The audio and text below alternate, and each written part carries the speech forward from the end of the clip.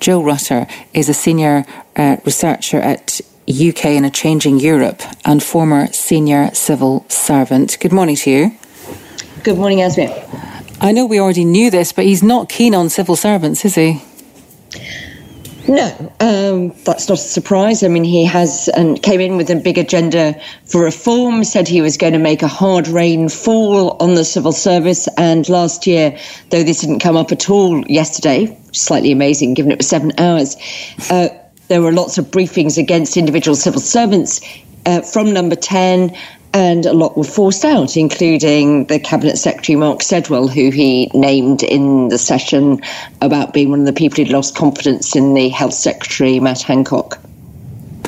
He seems to want a different kind of government, one where ministers can hire and fire civil servants. They can pick the best people and not just the ones that the fast stream throws up. Is that an entirely bad idea? I think you need to sort of decompose it. Do we need sort of more varied people going to the civil service?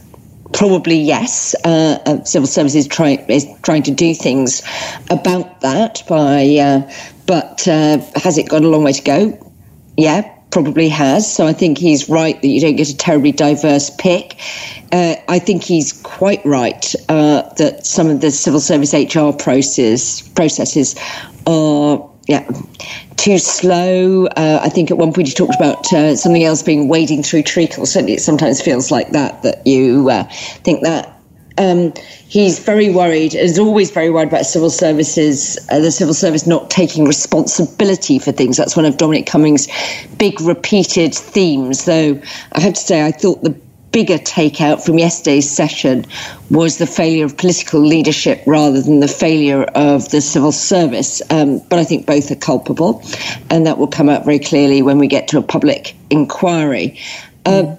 Ministers hiring and firing, what's really interesting about the sort of hard rain thesis is that the people who've replaced these civil servants who have left have actually been very conventional civil service appointments. They don't seem to have brought in any sort of array of other talent. Of course, the real worry is that if you have civil servants whose careers are totally dependent on ministers, they'll be reluctant to challenge ministers, reluctant to call them out when they break the rules. And frankly, with this government, that's a very, very big issue indeed, because it's a government that plays fast and loose with the rules about civil service impartiality, the misuse of government communications accounts. We've seen that on procurement contracts. So you do need a civil service that actually doesn't feel its career is utterly dependent on what, maybe the good judgment, the policy agenda of the Minister of the day, but may also be their personal whims. Now, what I find interesting and strange about this is that I don't think, we never used to hear about civil servants. I mean, virtually never. And it feels like, apart from coronavirus, actually, which has been the biggest story, we've heard of nothing else all over the last year. And obviously that's to do with Dominic Cummings and various personnel and all the rest of it. How bruised do civil servants feel by all of this?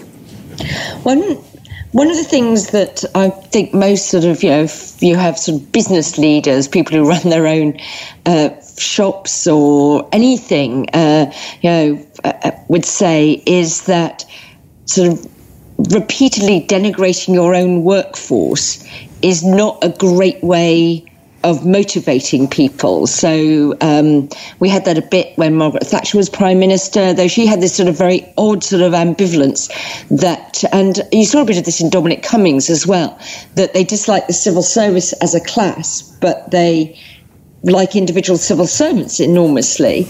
Dominic Cummings actually gave quite a lot of shout-outs to individual civil servants he thought had done a terrific job. And he also gave sort of credit, though it's quite hard to find in the 7 hours. There were a few minutes where he gave credit to people for things going very well. One of the things that he noted was that the Treasury and Revenue and Customs stood up the furlough scheme in next to no time. I mean, they did that amazingly well. And I know watching that, you suddenly thought, this must go wrong. There must be a moment when people don't get those checks going into their accounts.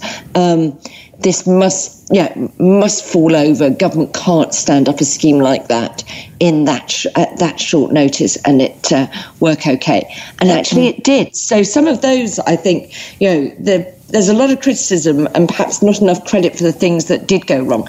But did this show up a sort of complacency and lack of grip about planning for eventualities like a pandemic, very high on the risk register, but as lots of people have said, all designed around a flu pandemic, not this one?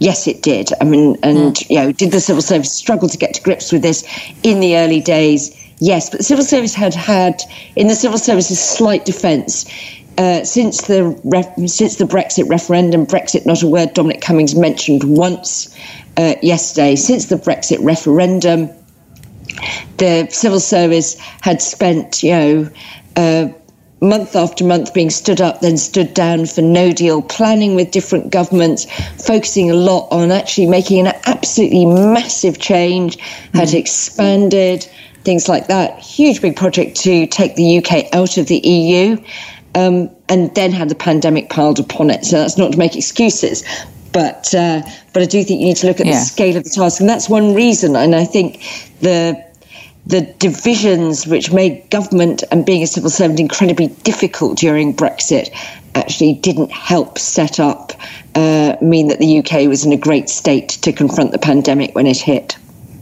Jill, thank you for talking to us this morning. That is Jill Rutter, a senior researcher at UK and a Changing Europe and former senior civil servant.